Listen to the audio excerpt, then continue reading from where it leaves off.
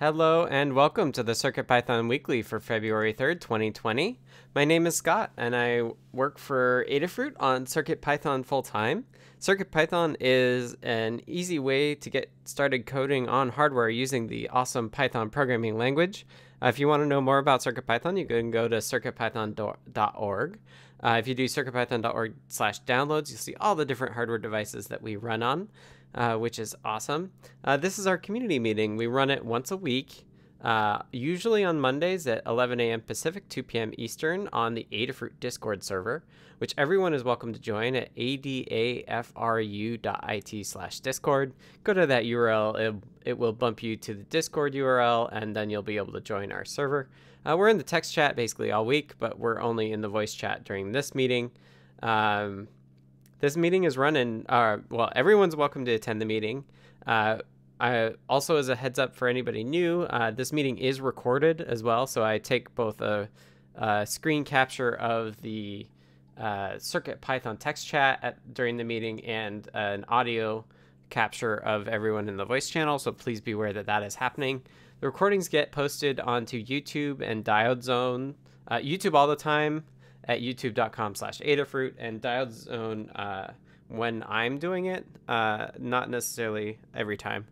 And along with that, we post a link to the notes as well, which gives you a chance to read over what we talked about and potentially skip around. We'll take time codes during that so that you can skip around in the meeting. It tends to run an hour to an hour and a half. We're having just a lot more people join, so it does take a little bit longer. So let us know if you can't make the whole meeting. We'd be happy to let you do both hug reports and status updates early on before you have to take off, or vice versa. If you're unable to make the meeting, you can also drop notes in the note stock. We post it to the CircuitPython text channel beforehand as well. As I alluded to, this meeting is in 5 parts. We first have community news, which is an overview of all the things that have hit the web about CircuitPython. Phil usually does that. After community news, we have state of CircuitPython, its libraries, and Blinka. And this is kind of an objective statistics overview of the health of the project and those large pieces of the project. It's a way to ground us in like metrics that we care about and do that publicly. After that, we have hug reports, which is a chance for us to say a quick thank you to folks for the awesome stuff that they've been doing since you've had a chance to do that previously. Generally, because it's a weekly meeting, it kind of covers the last week. But, you know, we're happy to have hug reports for whatever you're doing, whatever's relevant, whatever you feel is worth a hug report. So we do that as a round robin. So I will start, and then we'll go through the list of folks in the voice chat alphabetically. We will also mix in anybody who is text only or wasn't able to make the meeting. I'll read those off in alphabetical order as well. If you are in the meeting, just let us know. If you're text only, put the notes in the note stock and I will read those off for you. And if you are just wanting to listen, and let us know you're lurking, and we'll mark you in the note stock as that, and I'll just skip over you then. So that's kind of like the round robin format. We follow up hug reports with the status updates, which is also done in the round robin format. And it's a chance for you to take a couple minutes and talk about what you've worked on kind of in the past week and kind of what you're looking forward to working on, where you plan on working on in the coming week. It's a great way to get in sync with everybody and potentially give tips or tricks to other folks if they're working on something similar to what you've done. That can be really helpful. So lastly, we have a section called In the Weeds, which is just a general discussion time. It's put at the end because it could potentially be kind of like deep technical or deep topics in general. So if you have something or a question you want to bring up, that sort of thing, let us know. Drop it in the weeds section, and we can talk about things in the weeds, and then we'll wrap up. And I think that's everything. So let's get going. I will take a time code and we'll kick it over to Phil for community news. All right, thank you, Scott. Mm-hmm. Okay, first up, hug report to everyone who works on this thing called open source, called CircuitPython, called Feather, called just getting things out in the world. The Freedom Wing adapter is out. Bill from AT Makers, and a group of people worked on this, turns a power wheelchair into an Xbox controller. Watch the video. I collected all of the news about this. This is just another side effect of doing something open and putting it out there. When we started Feather, we didn't expect it to be used for this. It wasn't even an idea. Like, we didn't even know about it. And here we are today, and it's also a CircuitPython powered project. Over the weekend, Bill and team, they had high schoolers making these for people. I think that's one of the neat things that Bill does, is he has a lot of the kids that are learning electronics or any of the STEM subjects also make some of the things and then see the impact it has. So great project. We'll have more about this later. I'm still collecting up all the links and news. If you see anything, get it our way so we can have it in one spot. So when folks ask, hey, what do you all do? What's a good example? This is one of them. The Clue was released, the alpha version. It's microbit shaped, CircuitPython powered, and it's sensor packed. I'm going to skip around because this is what I was talking to Jepler about in Slack, but then I had to go to a meeting. So I don't know if you saw this, but Jepler, this is the project I'm going to do tonight. So I'm getting these little parachutes from the Army people that you get. They're like little toys. And if the egg survives the parachute drop, then it's a little happy egg. And then if it doesn't, it's the broken egg. So this is one of the cool projects. I don't know if you ever did this when you were a kid. You'd have the egg drop, you put in a milk carton, there's eggs involved. But now you can do this with Clue. And I'll have these little parachutes sometime today. So anyways, so I'm skipping around.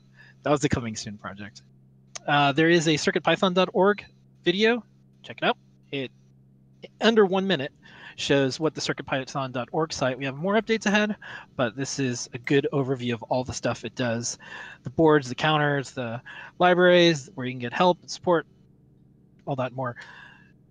I've been collecting the Open Hardware Summit wearable badge update photos. So over the weekend, Michael, who's working on it, got the screen from us. The board, I think it's brought up to the point where it can do I2C and it can display some things. Have all of the things in our newsletter that's going out, but if you want a preview, you can see it now. That'll be at the Open Hardware Summit in March. Coming up at PyCon, Maria is doing a talk about how CircuitPython can help your plants. You can learn how to build an indoor garden with microcontrollers and IoT. We also have a project coming out this week. So if you're interested in using CircuitPython for plants and stuff and IoT, we got you covered. If you're going to conferences, because speaking of conferences, and you want to check out a cool project, Nina has this neat video series. I think it's a two-parter on Twitch, and it's a PyPortal Expovert badge. So if your batteries are full, as in socially, you can talk to people, your PyPortal will say, yay, talk to me. And if not, it'll also have indicators, so you can see this project that Nina's working on start to finish on Twitch. Then this started out as an article about how open source communities are moving off of Slack to Discord that someone wrote. And then I pointed to that because I've been talking to other open source communities about how we use Discord. And then I put together a list of the Python and electronic communities that are out there. So check it out. I might turn it into an awesome page, like awesome-Python electronics. But those are the ones that I currently tune into on a regular basis. And check out the original post from the author that noticed, okay, here's how companies or open source efforts are moving from the more from a business tool like Slack more towards something like Discord. And if you've been in our Discord community, which you are now, you'll probably be like, oh, okay, like I could see why there's pros and cons to each. Discord having more moderation, more tools, and more things for larger communities, where Slack is definitely like you're at work and it's more geared towards workplace stuff. Coming soon, we have the Feather Bluefruit Sense. Lady and I worked on it over the weekend. We had some demos that we posted up. This is the Silk. It's also in the circuitpython.org/downloads. You can get a preview. This is what we think will be kind of a really good, low-cost, every sense you can jam in on a board, and it's another NRF 52840. So check that out. We have a couple cool demos. The draft of the newsletter is up. It'll go out tomorrow. Last week it went out a day-ish later because we don't know. There was no reason for it to go out later, but MailChimp saw the blog post that we have as a newsletter, the next day, and it sent out just fine. So we're not sure. And last up, our server is leveled up. We were one little diamond away from, or gem away from it losing its level 3 stuff, but we had someone on our team give it a boost, so we're back to normal. So thanks for all the folks who boost this on their own, and of course the team members that do this as well. And that's the community news. Awesome. Thank you, Phil. Bye-bye. All right. Let's move on to the state of CircuitPython, the libraries, and Blinka. This is a statistical, hopefully objective view of the health of the project. And we talk about kind of a number of metrics that we think are useful for measuring that. So I'll cover overall in the core, and then we'll hand it off to Kattni and Melissa for the other library and Blinka sections. So first off, overall, for all of the projects that we track, we had 41 pull requests merged, which is awesome, from 19 different authors, which is like particularly awesome, I think. That's probably one of the higher numbers we've had. So just quick shout outs to some names I don't recognize in this list. Gustav VR, 2BNDY5, I think it's been on there a while ago, but is now on here again. Cogliano is here occasionally. Neo X Harsh, Richard A1, Mark Patterson 27, Hybotics. Thank you all new folks that I see you there. Thanks to everyone who is an author of a PR this week. And also thank you to the 10 reviewers we had. This is also a higher number than we normally have. So thanks to those folks for that. And then on the issue side, we had 10 closed issues by 5 people and 8 opened by 6 people. So we were net down 2, which is awesome. And we are getting more people involved in that as well. Overall, I think would say we're very close to getting to release candidate phase for 5.0. If you have any features or things or bugs that you think are super urgent, please let Dan or I or Jeff know so that we can keep track of that. Otherwise, expect to see 5.0 release candidate really soon now. We have just a couple things that we want to get out before we go to the release candidate. So we'll probably have one final beta today, but then we'll probably do release candidate. And that should be really exciting. We'll get everybody on 5.0, which will be really good. The library stuff is going really well, and Blink is going really well as far as I know also. And I will kick it over to Kattni and Melissa, as I said, just in a bit. But first, let's talk a little bit more detail about the core. This is like the CPython, or the C-based core of CircuitPython. In that regard, we had 12 pull requests merged, which is pretty good for us as well, from 6 different authors and 6 different reviewers. So thank you to all of those authors and all of those reviewers. I think we hit a low point in terms of pull requests earlier this week where we only had 4 pending, which is awesome.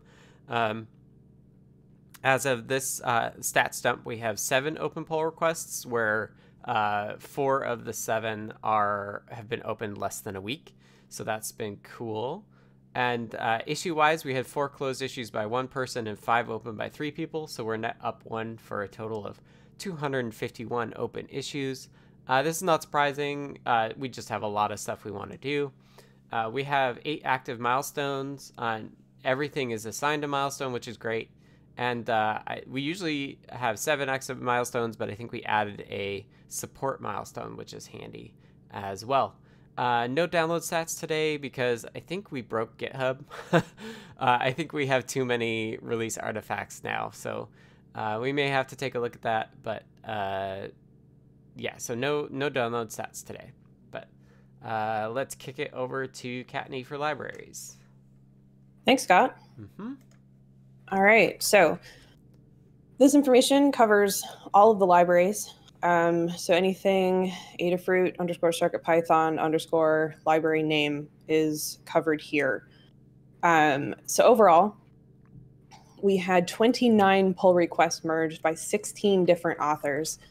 Most of the names that Scott pointed out, or all the names that Scott pointed out earlier, are on my library list. I will name them again: Gustav VR, Foamy Guy, 2BNDY5, Cogliano, NeoX Harsh, Mark Patterson 27, and Richard A1, and Hybotics are all names I don't see very often and or don't recognize. Thank you very much for either coming back or for your first contribution. We had 9 reviewers.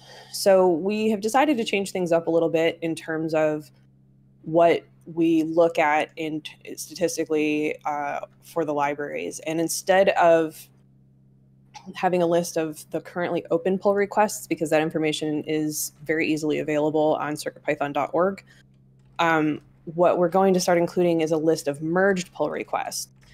And the key thing about this is that it also includes the number of days that it was open, so we can see both how many old ones we're getting to, but also we see on the list that despite the fact that we have currently our oldest open pull request is 366 days, we also have something like 15 that we closed in either 0 or 1 days.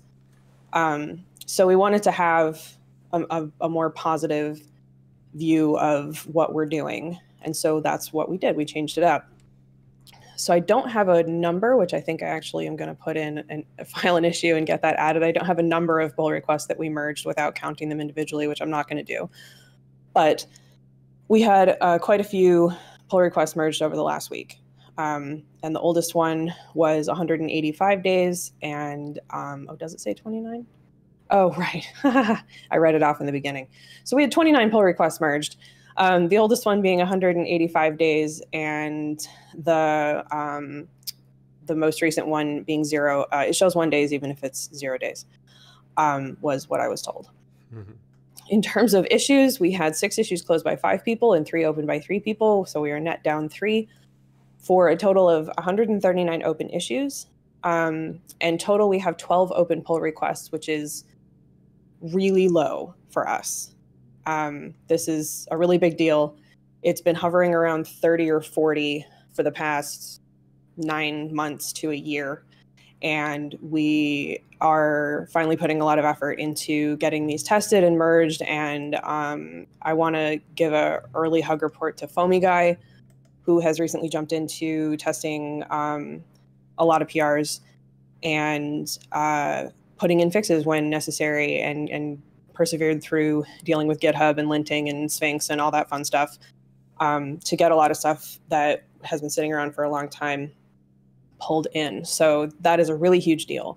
And if you want to see a list of those open pull requests and those open issues, please visit circuitpython.org/contributing. All that information is available there. And if you're interested in contributing, it's a great place to start. Reviewing is a good way to start, as well as checking out the issues for good first issues. And there's also library infrastructure issues, which sometimes contain simple things like renaming files and that sort of thing. And so if you want help with learning how to use Git and GitHub, we have a guide for that, and we are happy to help you as well. So library updates in the last 7 days. We had 1 new library, the DPS 310, and then a number of updated libraries as well, which I will not read all of them off. And that is where we are with the libraries. Awesome. Thank you, Kattni. All right, let's go on to Blinka info from Melissa. Thank you, Scott. So Blinka info covers Blinka, which is our CircuitPython compatibility layer for Raspberry Pi and other single board computers. This week we had 1 merged pull request by 1 author, 1 reviewer, and there are 0 open pull requests right now. There was 1 closed issue by 1 person and 4 opened by 4 people. There are currently 32 open issues on Blinka, and there were 1,966 PyPI downloads in the last week, and we are currently supporting 38 boards. And that's it, and I'll hand it back to you, Scott. Awesome. Thank you, Melissa. All right, let's keep going. Next up, we have Hug Reports. Hug Reports is a chance for us to say thank you. We've had a few previews already, which is awesome. Hug Reports is a chance for us to say thank you, where I will start and then go down the list in alphabetical order based on those in the voice chat and the notes. So generally follow along in the notes doc, I would say, if you want to make sure that whether somebody will be read off before you or not. The notes doc is the canonical place to look. So like I said, just take a couple minutes to say thank you to the folks that have been doing awesome work. And, it's really meant to take some time to think about the awesome things that are going on and share those with others to also share what you value. So, cool. Okay. I will start as an example and then we'll go down the list. So let me take a time code. So first off, thanks to Brent, Justin, and Lady Ada for helping me get going with Adafruit.io. I'm very excited to be using it. It's kind of funny, like Lady Ada couldn't quite believe that I hadn't used it before, but there's so much going on that it definitely hadn't crossed my radar yet. So been doing that. It's really exciting, and I'll tell you a bit about what I'm doing later. But thanks in advance or in retrospect for those folks. I was working on the Tiny Logic Analyzer stuff over the weekend, and Abraxa on the SIGGROK IRC was super helpful, so thanks to them. And also thanks to Jeff Epler for the Pixel Buff review for me, but also in general just jumping in and being doing more reviews. Really, as we've said before, reviews are a great way to contribute because it's kind of the thing that we have the fewest people to do. So really happy to see people helping out with reviews. So thanks to Jeff for that. And let's go to TG Techie. Hello. Hello.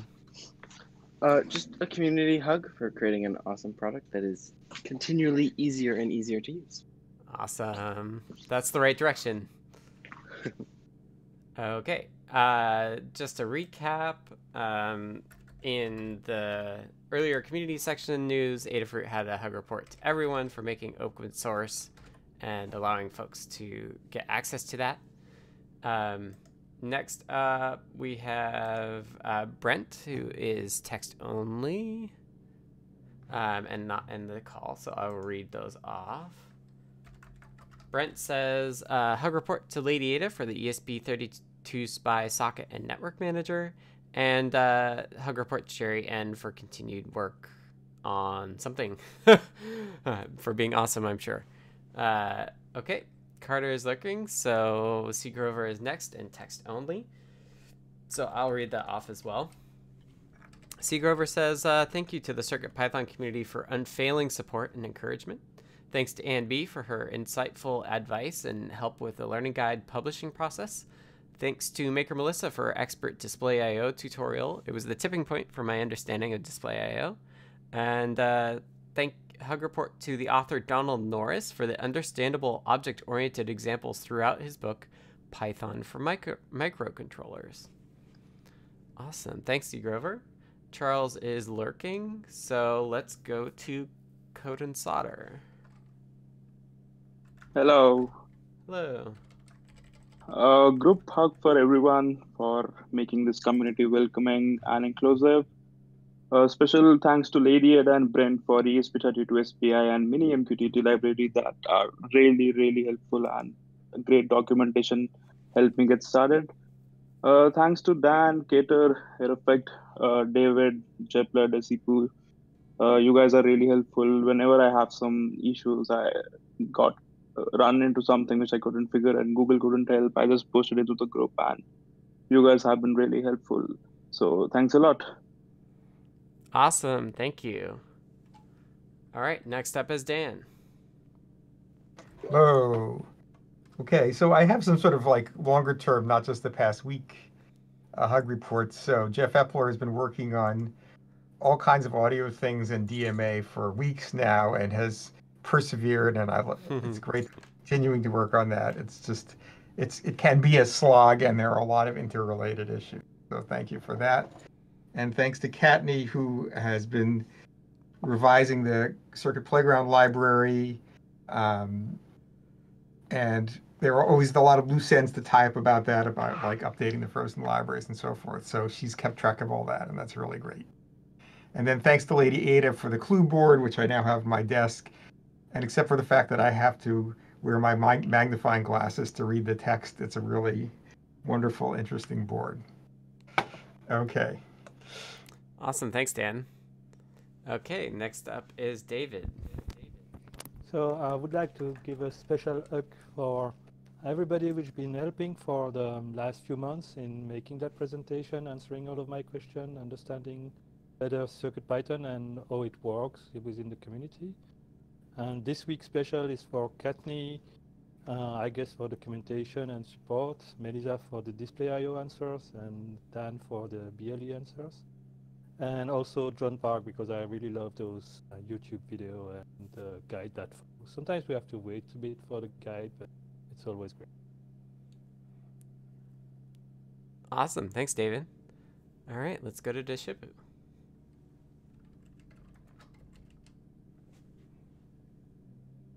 I can't hear you. I see you unmuted, but I can't hear you. Oh, there. Sounds like it's the wrong mic.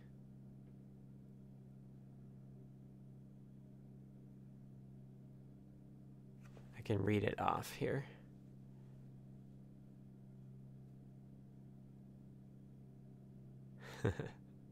No problem.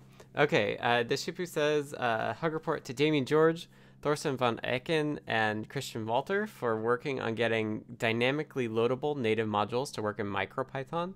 For those of you who want to follow along, the link to that is github.com/micropython/pull/5463. And also a hug report to Bjorn Schleberg for a new game for Pew Pew. It's github.com/pewpewgame-game/game-lights-out. Yep, and I think somebody will drop a link in for you shortly. Thanks to Shipu. Let's go to Drew.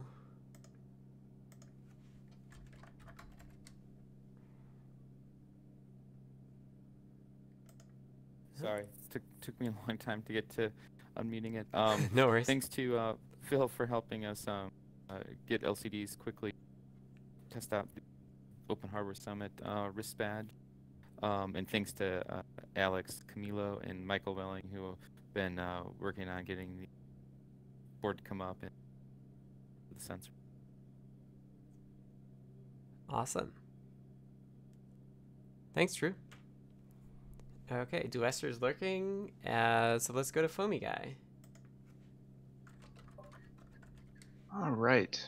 So I had this week, Dan H made, either made or had, I guess, a firmware for the CPX with display I/O. I was playing with that a little bit earlier this week. I noticed an issue that wasn't letting me use the gamepad. He got that straightened away for me so I could keep going. Carter helped troubleshooting on a magnometer sensor. Lady Ada, also similarly, I was working with a compass example and having trouble figuring out exactly how that was supposed to relate to the real world. And she got me pointed in the right direction, quite literally. And then Marius 450 shared some super cool examples with the Gizmo again, the Etch-a-Sketch and the Maze one. I saw that Etch-a-Sketch one a few days ago, and I still got that tab open to go back and play with it, and then put up another cool one today, the Maze. So looking forward to checking that out. Awesome. Thanks, Foamy Guy. All right. Next up is Geek Guy, who is text only. So I will read that off once it's posted. I believe that's the case.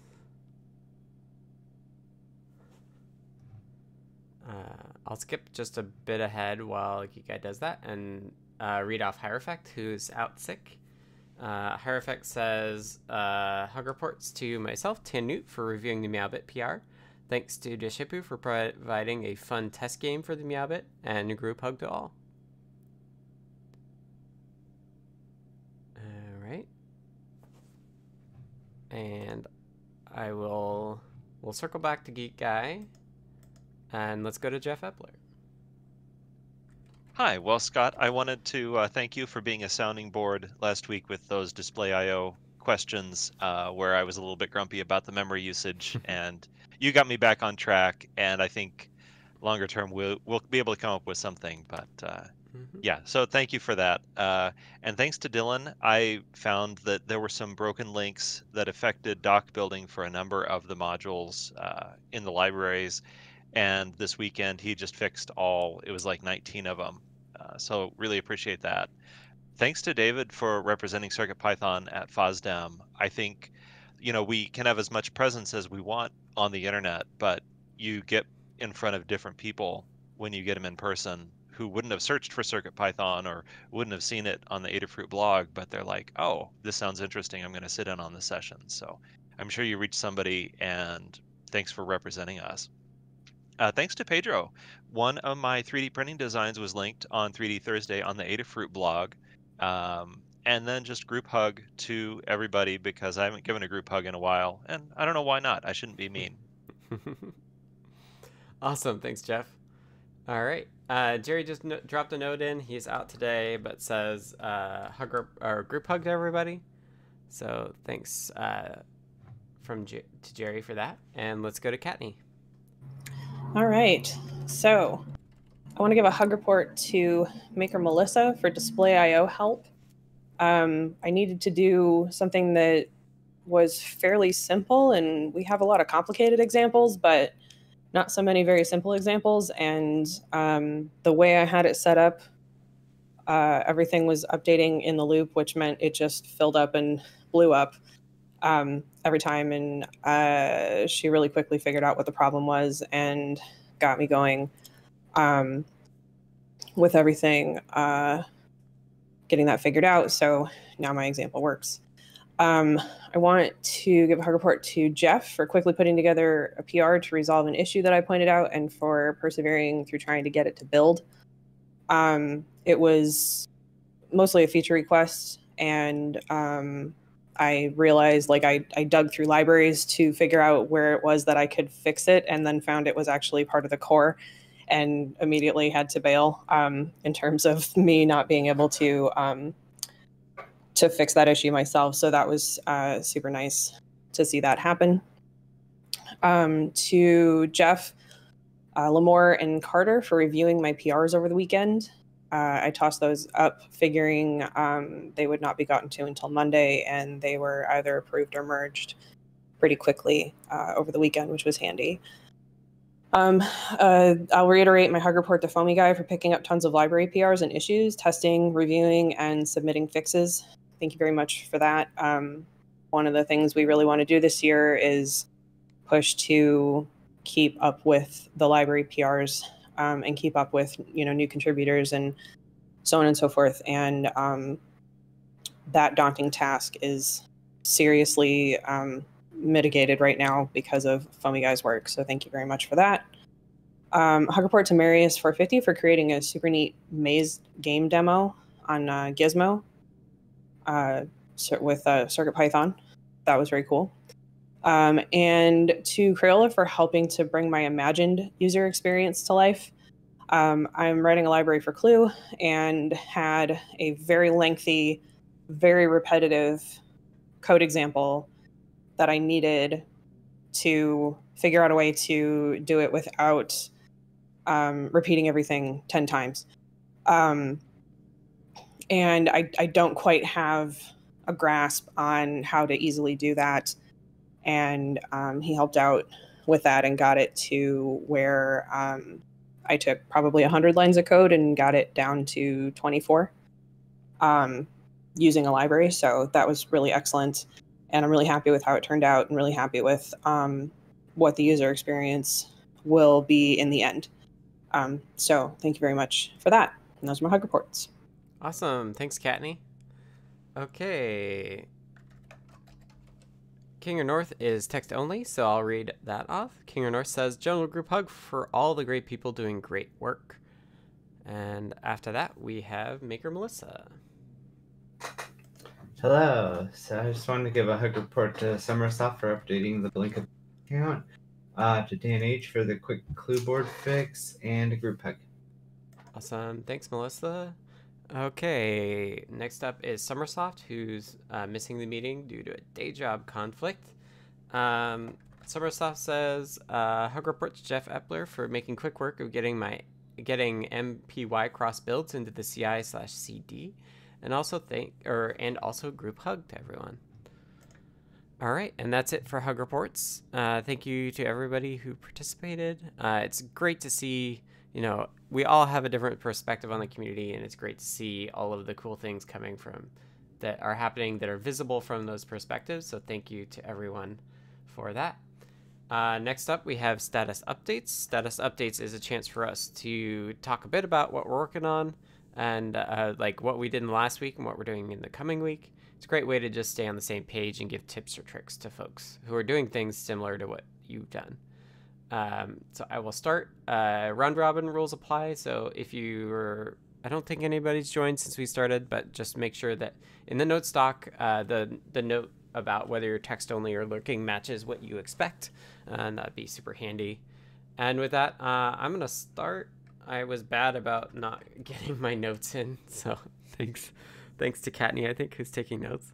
I'm primarily focused on what I'm calling BroadcastNet, which is using Beely advertisements to do very simple but effective IoT. So just take a device and broadcast like a temperature from a temperature sensor, for example. So hoping to make it really easy to gather data from a number of sensors near you within Beely broadcast range and get those put on Adafruit IO.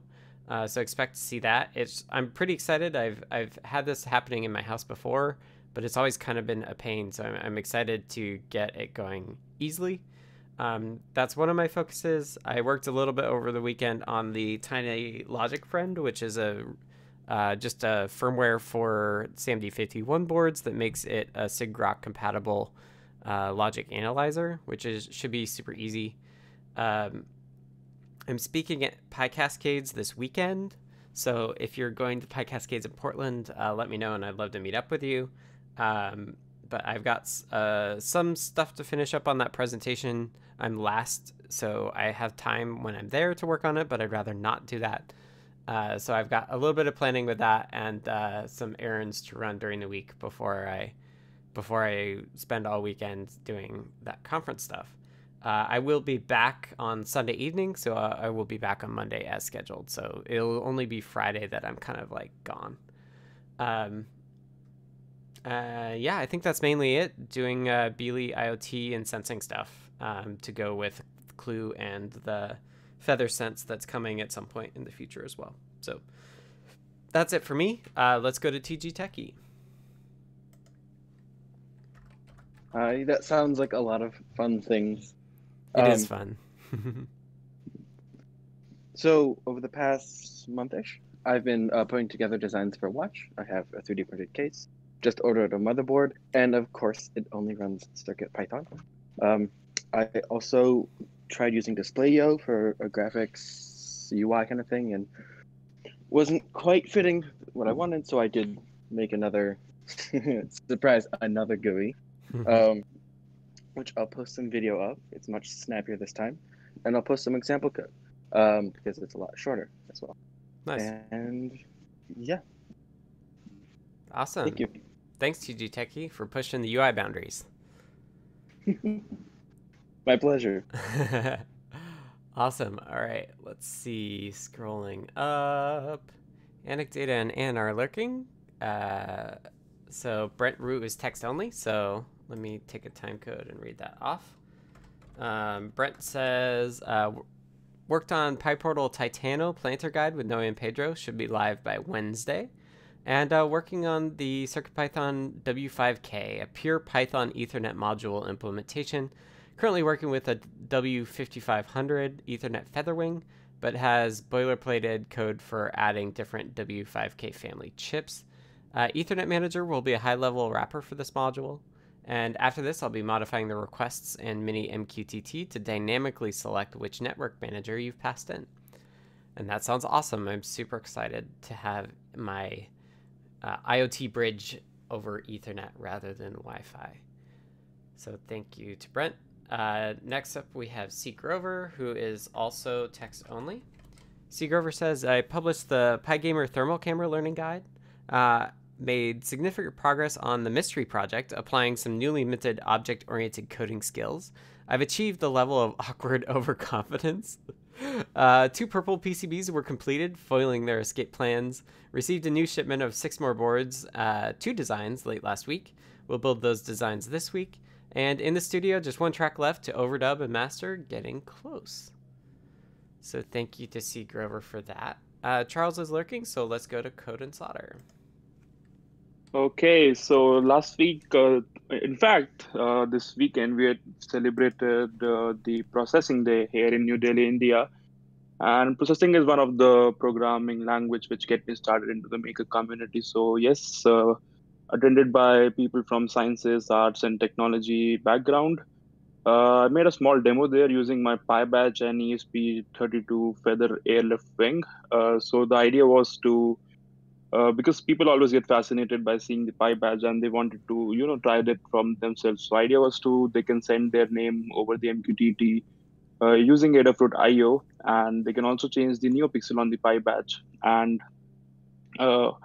as Phil shared before, Nina is also working on something similar where she can control the LEDs to display the social battery status. So if your LEDs are red, you are not available for socializing. If you're green, then you are ready to communicate. So something like that. And here's the tweet chain of the progress of how I made it. I tested different modules step by step, and I also published a blog if you want to make your own, and also a small video. And I really love the flat lay video thumbnail, so do check that out. Also, I helped a couple of students who attended the Circuit Python Day in New Delhi and helped them getting started with their project. One of the project which came out really neat this week was a USB rubber ducky using the Circuit Playground board, which is also going to come to the newsletter, and it's really neat. One update I got from the PyCon US is I actually proposed a Python on hardware poster, which is selected, and I'm looking forward to attend and see some of the faces behind the voices on this channel, and really excited for this. So subject to logistic, and if everything works out, I'm going to see you there. So that was the last week, and this is the poster presentation from PyCon India, and we are planning to do something similar for PyCon US. If you have any ideas, feel free to connect and would really appreciate. Coming week, I have some plans of using rotary encoders and doing some MIDI thing. And so far, I managed to interface 4 rotary encoders with the M0 chip. So I'm going to go do that. And yes, that's all. Awesome. Thank you, Code and Solder. All right. Let's do Dan. Okay. So in the past week, we were trying some BLE code, the heart rate monitor project that John Park did, and that pointed out some bugs when BLE was acting as a central, so I fixed those. And we're also in anticipation of some upcoming projects that involve more than one sensor. We increased the number of BLE connections possible at once, up from 2 to 5, so we'd be able to talk to multiple sensors or other devices at once, and we're going to test that soon. There's a bunch of other various bugs that I was fixing in preparation for the 5.0 release, and I'm continuing to do that. The beta 5 release notes are pretty much done, and so after a couple more PRs today, we'll probably release beta 5 this afternoon or this evening, or at most tomorrow, but probably tonight or earlier. And the next thing I'm working on is that in the NRF 52840, there are several SPI peripherals, but only one of them works at 32 megahertz, and it has bugs in it. It has hardware bugs. So we've avoided using it, but it would really be nice to use it for the display on, say, the Clue, to make that display run faster. So there are workarounds for the bug, but they require some extra coding. So I'm going to work on that for 5.0. That's my major thing to do for the next a few days. Okay. Awesome. Thanks, Dan. All right. Dave is lurking, so let's go to David. So last week I did finish all the demo I had in mind, which is a pity because I did not show any of those. And I did publish the slide. Hopefully I had those because that's what I did present. Then I made my presentation. If you want, we can talk about that in the weeds. Then distributed 35 of those Blinka stickers. So I've got a few left. What I'm do with them. Then visiting FOSDEM MicroPython stand and watching some other IoT presentations that were, well, one was MicroPython and augmented reality, and one guy was using TinyGo on a lot of Adafruit hardware. Very impressive. I don't know when the video will be available. This week I'm gonna rest a little bit, and then I've got a strange project because there was a guy from Red Cross that was doing geolocalization based on BLE beacon, and at work there are 150 devices that act as, and I know where they are, so I was wondering if I could use that. And finally, I've got a book with 780 page in French about MicroPython and PyBoard. Yeah, I don't have a PyBoard, at least not the old one, but I'm gonna browse through that book. It's from the distributor of Adafruit stuff and MicroPython stuff in Belgium. And he's a French guy and does a lot of translation from Adafruit documentation, I guess, with the authorization. So that's it. Awesome. Thank you, David. All right, let's go to Deshipu. Okay, can you hear me now? Yes. Yes, fixed.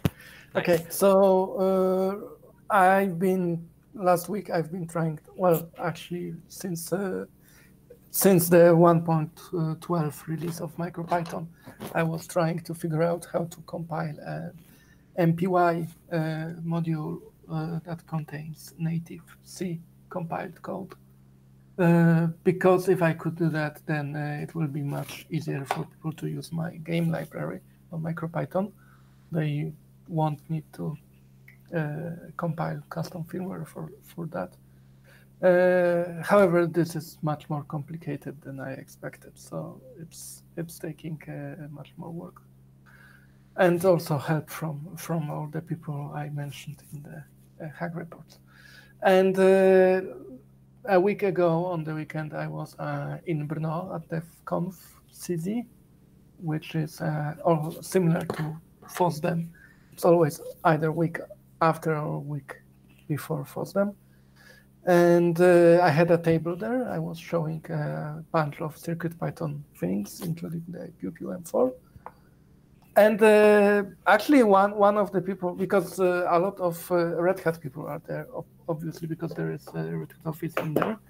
And one of the people who was interested in CircuitPython, who got interested in it, is a QEMU developer. So it might be it's possible that we might be starting to work on running like SAMD emulator in QEMU, emulating the whole trip. So that should make testing much easier. We will see about that. Nice. That's it. Awesome. Thank you, Deshipu. Okay. Next up, we have Foamy Guy. All right. So for the previous week, I had testing on some time-of-flight sensors. So there was a old pull request that added support for using multiple sensors on the same I2C bus. We got that tested. The CPX and Gizmo thermometer, worked on that this week. There was another issue or pull request, one of the two. It's on the debouncer library, so that's about a long-term issue. After a few days of running, it runs into some issues due to the time.monotonic taking a little bit longer. So I've got that test running back at home, hoping to get some results here in a few days. Although I will say it's proven to be a little tough to get them to keep running. I accidentally resetting it with static, or my computer decided to write a file to it at one point and they reset. So might take a few extra days, but I got that going. And then the other two for last week were still playing around with musical tones. So I generated some wave files using different waveforms, created all of that with Python code. So that was kind of fun. And then the last one was working on a temperature issue on the MPU 6050 breakout. There was an old issue. Somebody had noticed that it was calculating the temperature incorrectly a little bit. And then upcoming for the next week, I've got still trying to finish up the compass and the inclinometer examples. I need to polish up the thermometer example. I need to work a little bit more on the tone player. So I've got a good proof of concept, but it needs to be kind of really polished up and turned into a good example. Continue the debouncer testing, and then the last one is I'm going to play with this little timer circuit. So I'm not sure how long these have been around. I actually just learned about them a few weeks back, and I was excited to play with them, and I found myself at the store this weekend, so I picked one up, the TPL 5110. So I'm going to play with that at some point this week, and that's all I got. Awesome. Thanks, Foamy Guy. All right. Next up, we have Geek Guy, who's text only and has a couple things. First, Geek Guy asks, is there a preferred tool for editing font files like font5x8.bin? And I would say generally there's only one library that uses font5x8.bin. All of the display IO oriented stuff now uses BDF files, which is kind of like an old standard for binary font files, and FontForge will use that. I don't know what font5x8bin uses though, so I can't help you with that. Maybe somebody here knows and just drop a comment in the text chat. Geek Guy also says, I've been building up a script for testing many sensors where any can be turned on or off easily. This includes sensors that need to go through an I2C multiplexer. Again, if you're interested, let us know. Drop a comment, mention Geek Guy, and let him know that you're interested in a big matrix of sensors for testing as well. Thank you, Geek Guy, for that. Hierophect is out sick, so I'll read that off. He says, last week wrapped up the Meowbit board support page or package. Wrote a quick demo for the Meowbit using Dishipu snake code. Added UF2 boot options to the STM32 port makefile, and added the STM32F407 discovery, though it's having USB issues. This week, figure out what's wrong with the F407 discovery USB. Added temperature sensor and microsecond support to the STM32 port. Final 5.0 issue. Finish the Espruino ports and modify the STM32F4 UF bootloader to behave the same as atmel/NRF on the startup as well. All right. Okay, that's from Hierophect. Let's go to Jeff. Hi, everybody. Last week, I worked on JetPlayer bugs. I found a few interesting ones during my own testing. I learned how to create release assets from GitHub Actions, and so now JetPlayer has a tagged release with a release artifact on it. I investigated some reported audio bugs, more about that a little below. I investigated some more string compression improvements. I think maybe 400 to 600 bytes we can get back. I reviewed that Pixel Buff PR, and I was really excited about it because I have a demo that kind of does a wave using that rainbow pattern, and it doubled the refresh rate. So that was awesome work, and I should have given a hug report about that, but here it is. And I filed a PR about display.io.palette to accept color tuples, which I will fold into my this week. While Scott was talking about that, I remembered, oh yeah, there's Pixel Buff, and why don't we share the code to accept all these different formats between those two modules? So maybe I will look into that given spare time, but who has spare time? Well, that sounds worth it if we're having problems fitting everything. Yeah, I mean, we are, so I will try to find time to look into that. Lamore asked me to spend a couple of days looking into how to help get this ULab NumPy-like module for MicroPython so that it can come into CircuitPython. So I need to contact somebody called Gatherer A about it, who has been working on that independently. At some point, requested changes are going to come in from JetPlayer, and then that will go back to being my top priority. I have a PR that I need to finish for this bug we isolated last week with looping WAV files that are not a multiple of the size of the buffer that WAV file reading likes to use. The DMA can get confused because it doesn't have enough time to do stuff. And so we're just going to drop the last part that isn't a multiple. And I did some work today to investigate audio pops on NRF.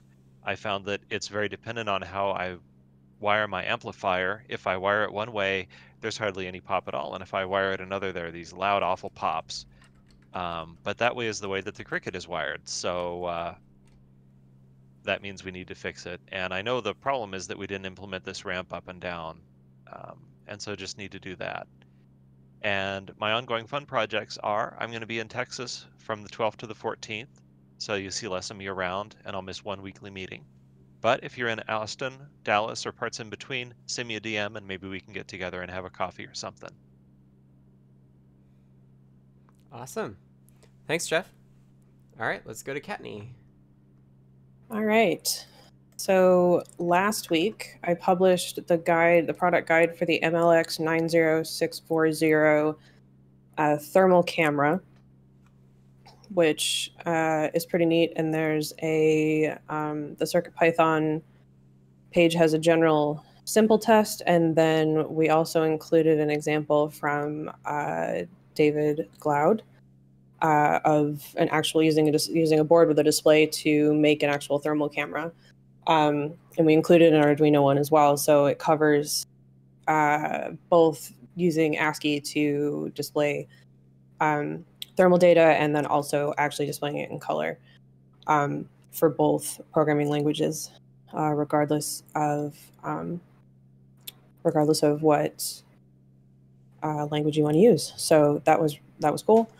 I helped spin up Foamy Guy to get him ready to continue testing library PRs. Got him set up with hardware and just been helping him with Sphinx and linting and etc. issues. Thank you again for everything you've been doing. I started the DPS 310 guide and got it as far as I could without the CircuitPython library, and then was planning on finishing that up, but Brian, who is writing the CircuitPython library, offered to take over it and finish the last little bits that required the lib. So that's been handed off.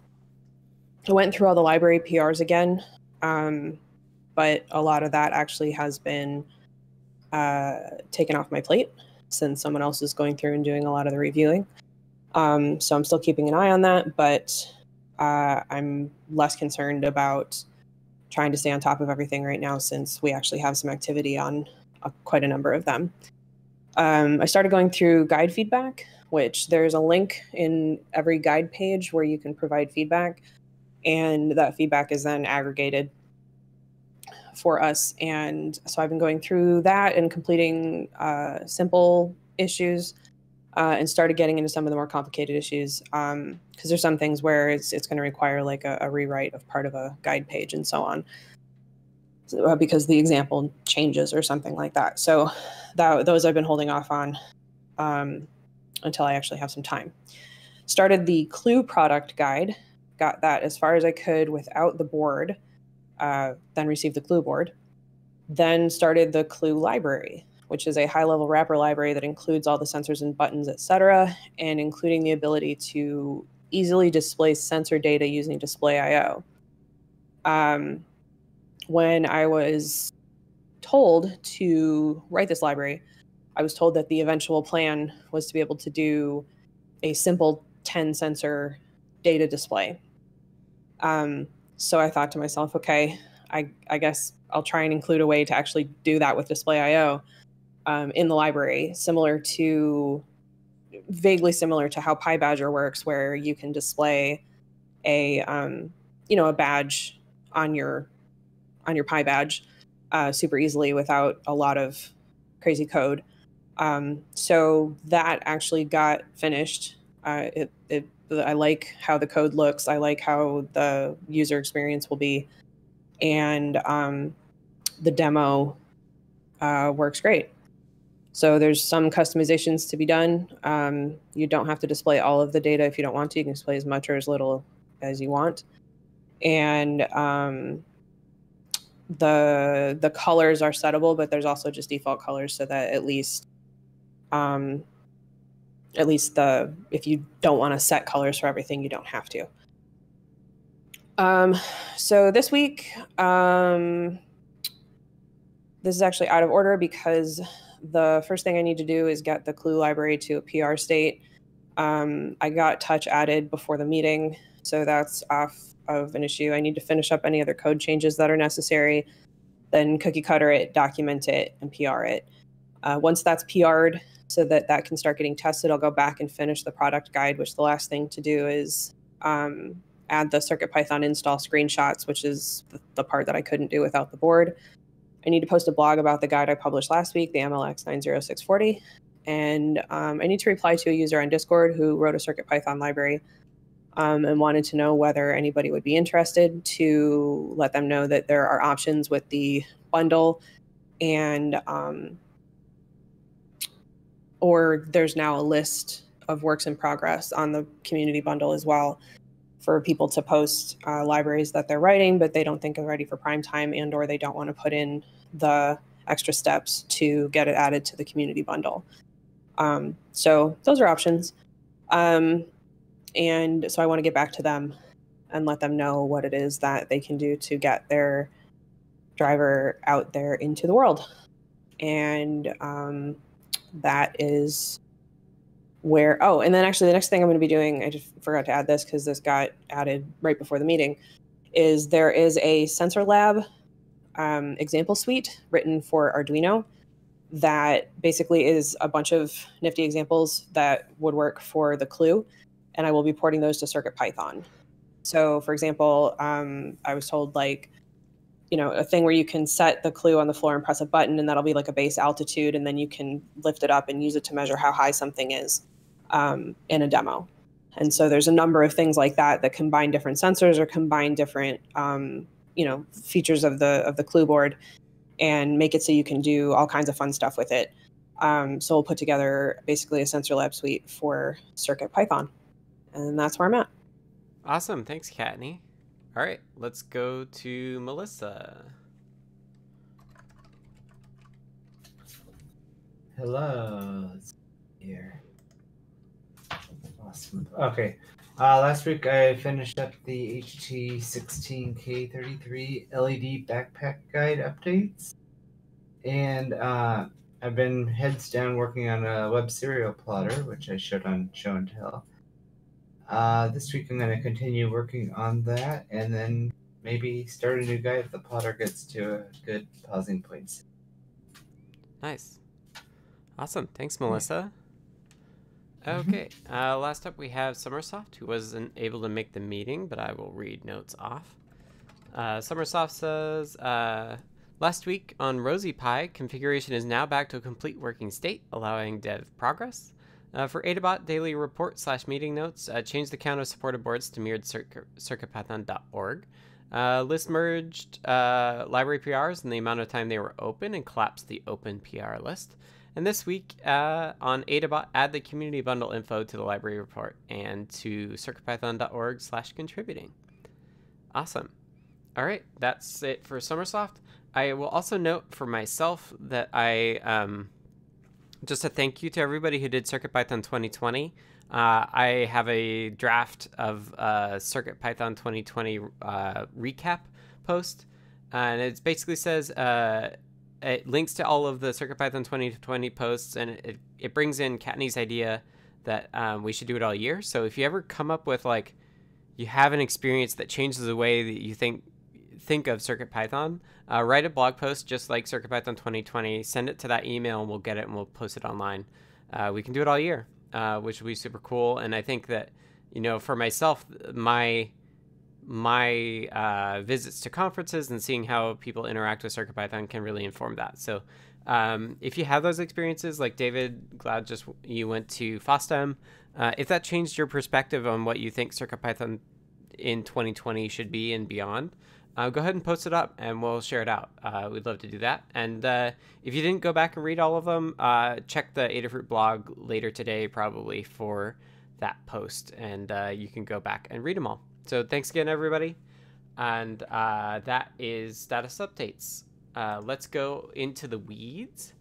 Into the weeds is our section where we just talk about anything that has come up that might be either a long discussion or just a question that folks have. So as folks have done, if you have questions, drop a note in the note stock under the In the Weeds section, and we'll kind of call on you and you can introduce the topic that you want to talk about. First up, let's talk from Dishipu. Let's hear from Dishipu. Okay. Basically, what I would like to talk about is how to make games on the written in CircuitPython a bit more popular thing, both for people who make the games and for people who want to play them, because we have quite a few devices that are suitable for various kinds of games. But it's very difficult to find the games themselves, to figure out what can run on your device, and to figure out how to even start doing that.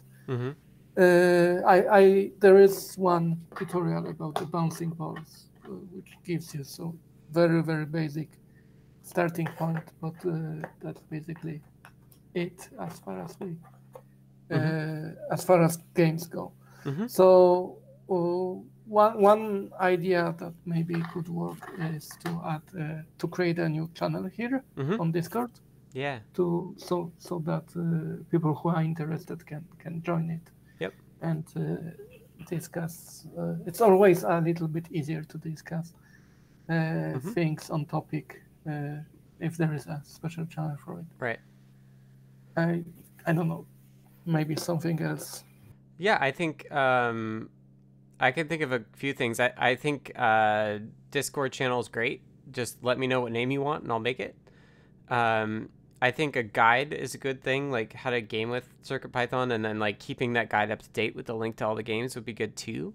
And then the last place I can think of is the awesome list. So having a list on the awesome list of all the games that you know of as well would be good. Okay, I will let you know about the channel then. Cool. And we can work on other things. Yeah, happy to make that. That's a great idea. I think what we're finding is that the CircuitPython channel is pretty busy, and so as we have these ideas of like specific topics, like let's break those out. That sounds perfect. What about, besides the awesome list, it could even be a menu item on CircuitPython.org at some point, if it's... Yeah, I don't know. I think you can't have too many menu items, but... Yeah. And we mirror the awesome list there too. That's a good point. If we have more games, that may make sense. Right now, there's a bunch. Right. Yeah, and maybe itch.io or something, like having a category there would be... Yeah, I was actually thinking about publishing those games on itch.io. Because there is another thing that would encourage actual professional game developers, like indie game developers, right, to come to this platform. They could sell their games, right? Right. So for small amounts, but then we would get actual game developers,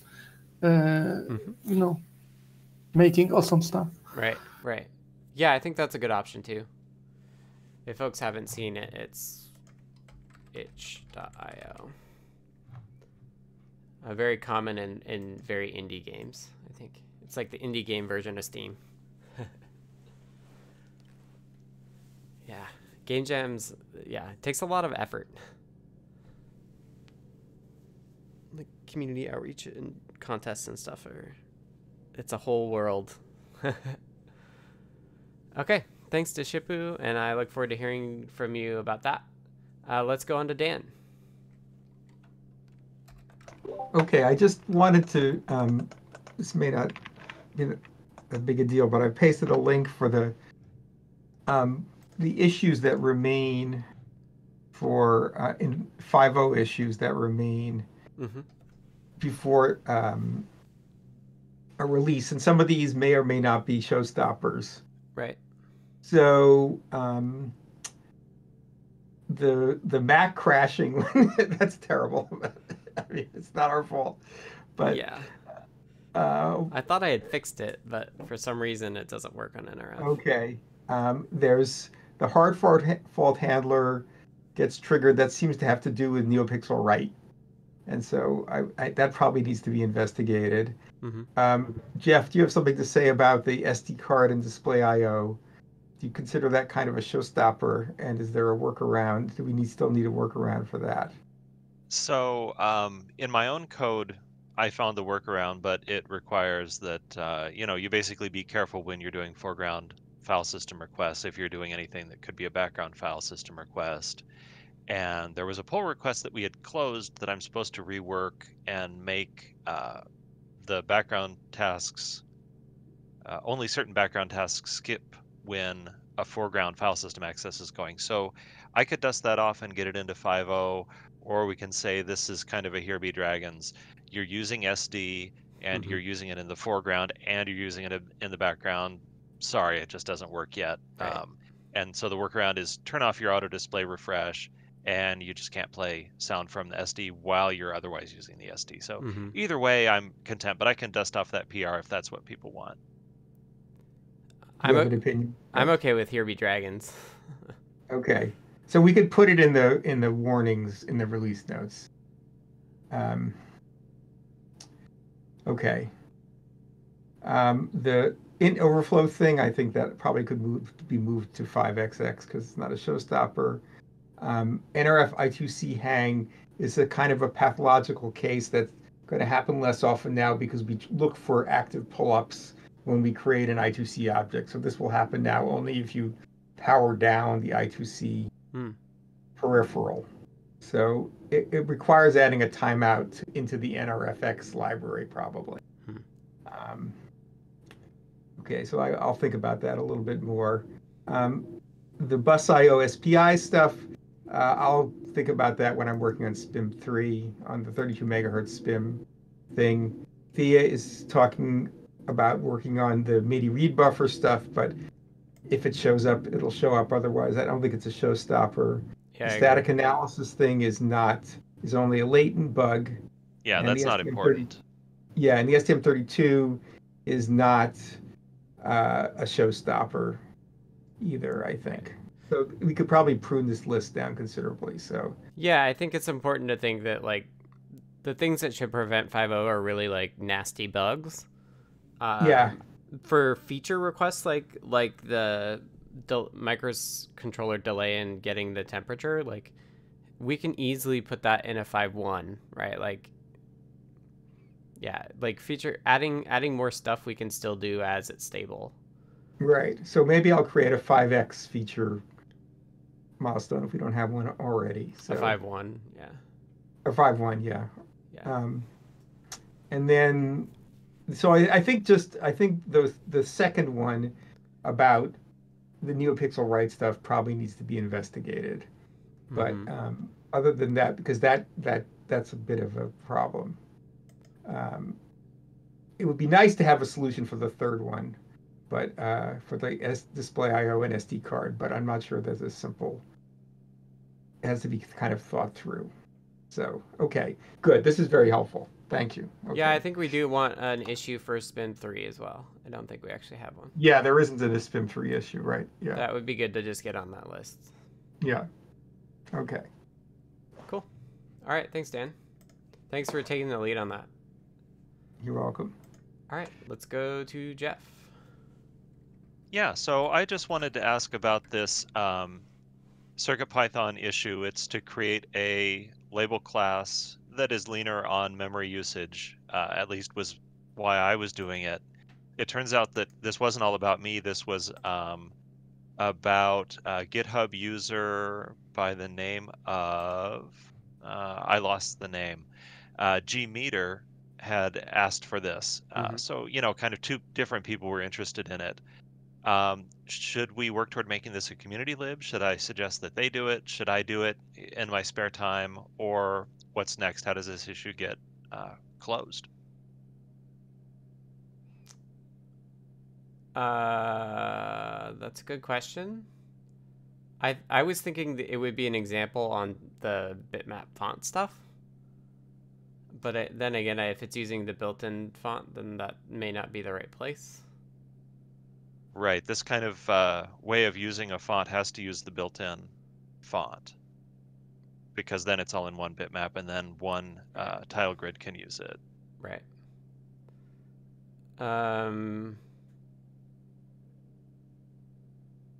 I mean, we could add something to bitmap font so it creates one bitmap. It's just not there now. It could go like the library for label is called display text, so you could just have it as a sibling py file there. Okay, so I could pull request it or suggest to pull request it into the existing library. That would work for me. Yeah, just do it as a separate module so that you only pull the code in for what you care about. And then the difference is like the existing label is full placement, like really like good placement stuff, whereas this is like a much smaller but leaner version that forces you into mono space. Right, to use when you're resource constrained for whatever reason. Right. Like that's the trade-off, right? Is that you just don't get quite as fancy stuff. Yeah. But I think it's fine to put it under display text. I think that's okay. Okay. I will suggest that, see whether Gmeter wants to do it, and if not, circle back someday and try and get it done. Yep. Thank you. Yeah, thanks, Jeff. And yes, Carter, that's the issue. All right, lastly, David, do you want to just take a couple minutes to talk about FOSDEM? Yeah. So, well, I don't know if you've got question. I can explain a bit what went wrong. When I plugged the HDMI cable from the Beamer, my PC froze. The mouse, the keyboard, move anymore. I did try to reboot, but so the way they've organized that in that conference room, because it's every conference, is that there was 0 delay from one speaker to another speaker. And the only thing I could not test in advance was to plug my laptop. I've been staying in the room like 1 hour, 1 hour and a half, testing all of my demo, testing if the Wi-Fi was okay. But then, okay, hopefully I had a USB key and my slide on it, and so I took the laptop of one of presenting it while out of the room, and I was able to at least show the slide, but I lost the demo. Anyway, I had too much content for that. That was totally crazy. Then interesting conversation there. Well, a lot of people. The people there are more likely people like you, which are compiling MicroPython, putting their code inside. Batch maker, which wanted to figure out if they could put CircuitPython on it. Like there is a camp in Belgium every 2 years, and they have a batch already, but they use ESP32. So they were saying, oh, how can I access the Flash, because it's with the serial, it's not super user friendly. Maybe it's too late. But they understood that there was a value in not use that. Right. Maybe in my presentation I was unclear about how can you submit your own board to be a CircuitPython board and have automatic compile every time there is a new piece. So one guy was a bit worried. And I said, no, you can compile it yourself if you want. It's just that if you want to use the infrastructure, you have to describe your board and which API and what, so that I've never done it, but I've seen other people do it, so they understand that part. Yeah, and then I went to MicroPython stand. And also there are questions say, oh, but what about that Adafruit stuff? And I say, okay, it was just after my talk, so I kind of discussed the topic. So there is a lady there which might be the distributor for UK or something like that. She's there since 2 or 3 years, selling the stuff. And she, well, I went there before my talk just to double check what I knew about the contact. I think every 2 weeks there are contact George, Damien George. Okay, but the feeling I had before going there was say, okay, Adafruit is a company with values. I mean, I can see that with the gender stuff, the inclusivity, the way they talk about open hardware, open software, maybe the DMCA or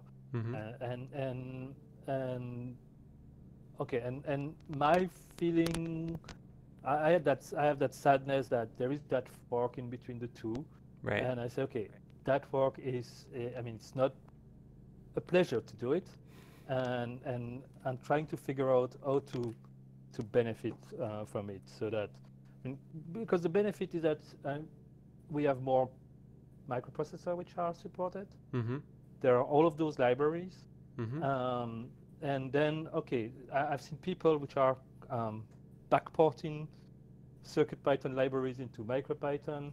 I see, oh, when there is a new microprocessor available, there is communication. So yeah, I mean, for the community and for the benefits of all, there is something to, I mean, keep watching that and make sure it's not completely diverging.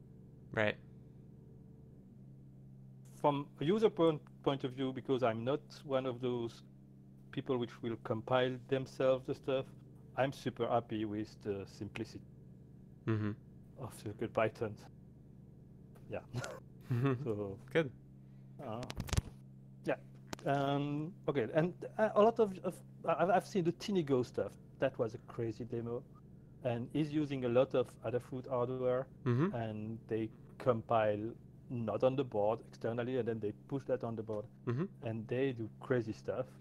So yeah, a lot of Adafruit hardware and over there too. People wearing badge, not a lot of badge, but the badge wear frequently recognizable. Awesome.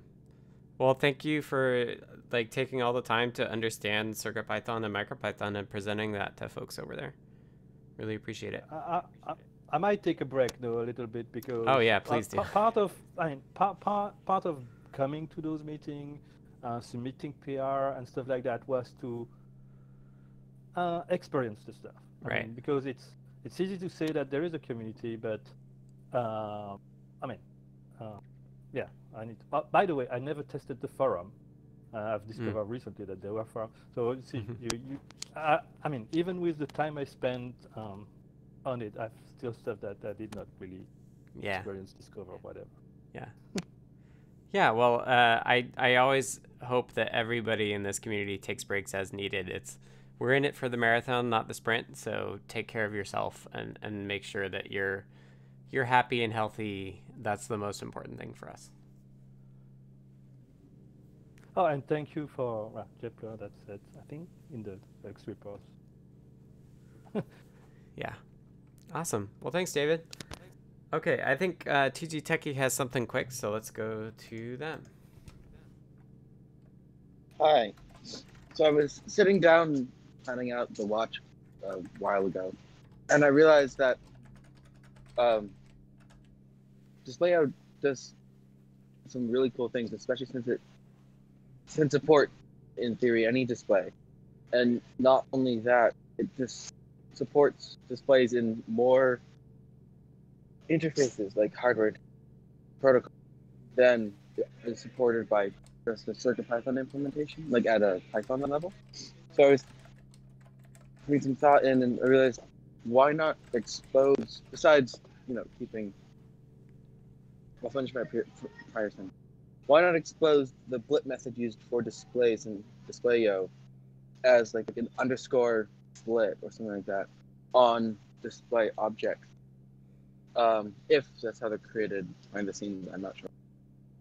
Because then it's cutting out part of the middle, or it could cut out part of the middle person in other libraries.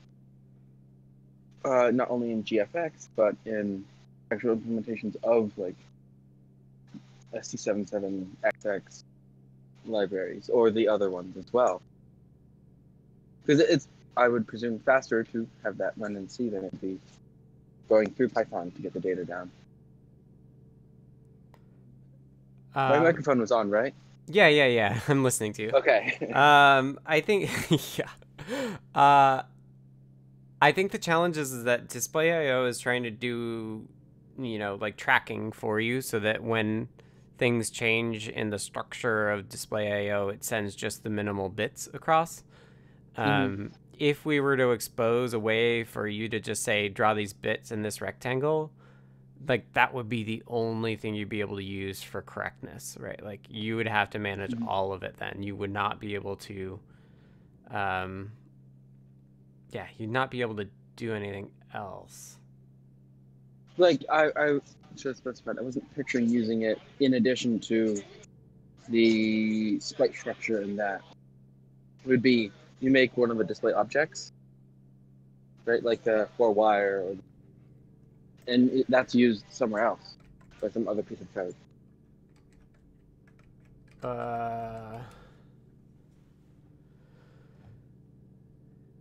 I don't know how it functions under the hood. So that could be a big ask. Well, I mean, I'm actually just pulling it up. I think that there is a way to just send something to the display. That just circumvents it all.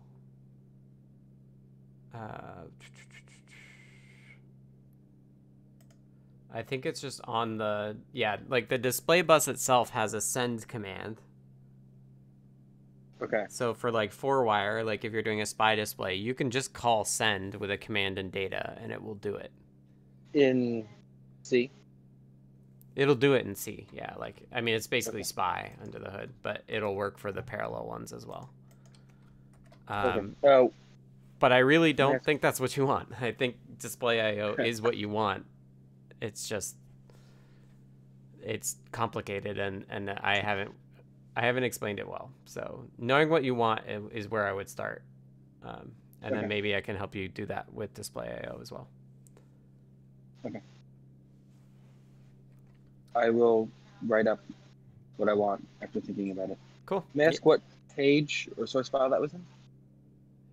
What is what? The thing I just linked to? Yeah. Oh, did you put a link up? I did.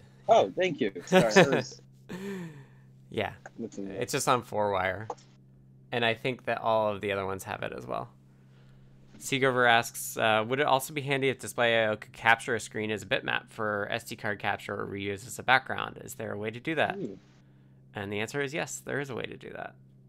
It is on display. There's a guide for it. And it's fill row. So you can get one row of pixels at a time. So that you can write it out. I'd really like to, when we have a high-speed USB, I'd like to actually like mirror the display up the USB link too, so you could just do like webcam video capture on your side on a computer. Oh, that'd be so cool. I know. Every time I see a demo of like a camera pointed to a screen, I'm just like there's a spike in my head that just gets driven into it a little bit deeper. So it'll happen at some point, but the reality is that BLE is like way helpful. And getting that fleshed out would be really nice.